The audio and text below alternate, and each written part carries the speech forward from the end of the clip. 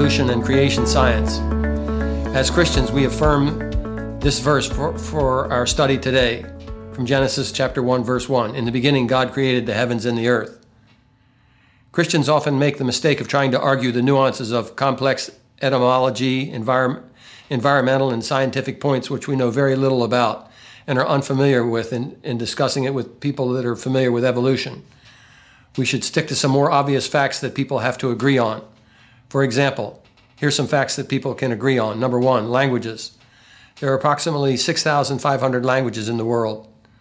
The languages are so vastly different that one should accept the Tower of Babel's understanding of how languages came about, both in spoken word and written words. The vast differences in languages are worth noting. Number two, ancient construction techniques are a marvel as we stand in awe of those structures that were built millennia ago. People should realize that the Egyptians, for example, were a very advanced culture that simply appeared one day. Archaeologists have not found any pre-Egyptian remains in the culture allegedly evolved from. The Great Pyramids of the Giza Plateau should speak to us about ancient people not being cavemen, but highly sophisticated people. They did engineering feats that we cannot duplicate today. For example, the Giza Pyramids are aligned exactly north-south.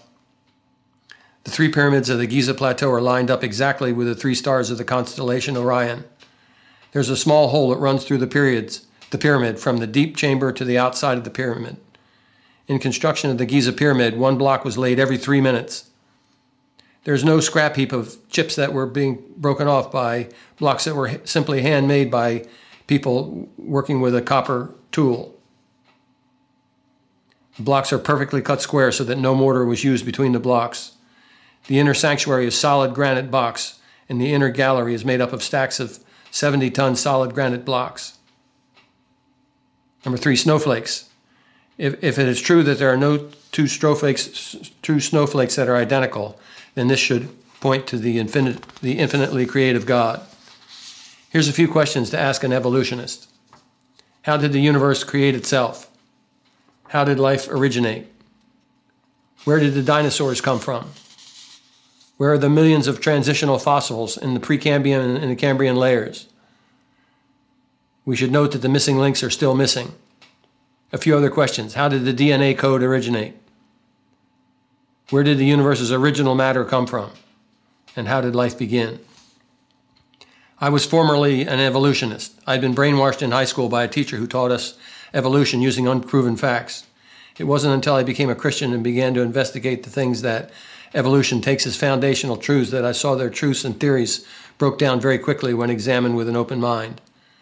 I walked away from my research with a strong conviction in creation science. The Bible reminds us that men are easily fooled by false teachers, and they love darkness rather than the light. It takes an evolutionist with a truly open mind to look at the facts of creation and get the true picture of the debate between evolution and creation.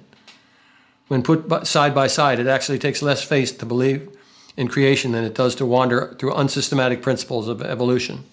You were created by God. You did not come from a monkey. I want to suggest that man was born with a highly intelligent brain that originally was unaffected by sin. That's important. His brain was unaffected by sin.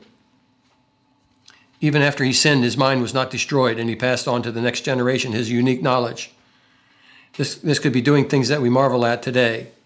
These great feats of engineering are leftover effects of a highly intelligent mind, and the principles that passed down from generation to generation until after the Dark Ages, when the effects of sin finally caught up with the human race.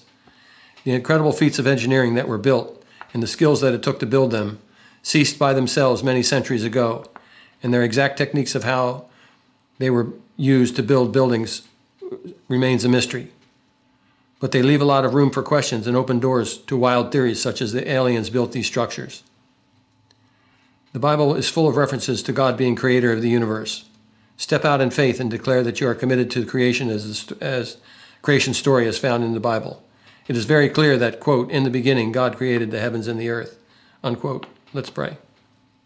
Father, we want to affirm our conviction that you created the world and all that we see in it. We thank you for the beauty of creation, for DNA and for languages and different personality types and different types of people in different colors. We realize these are all from you, and we acknowledge, Lord, by faith that you created all these things. We thank you for this in Jesus' name. Amen.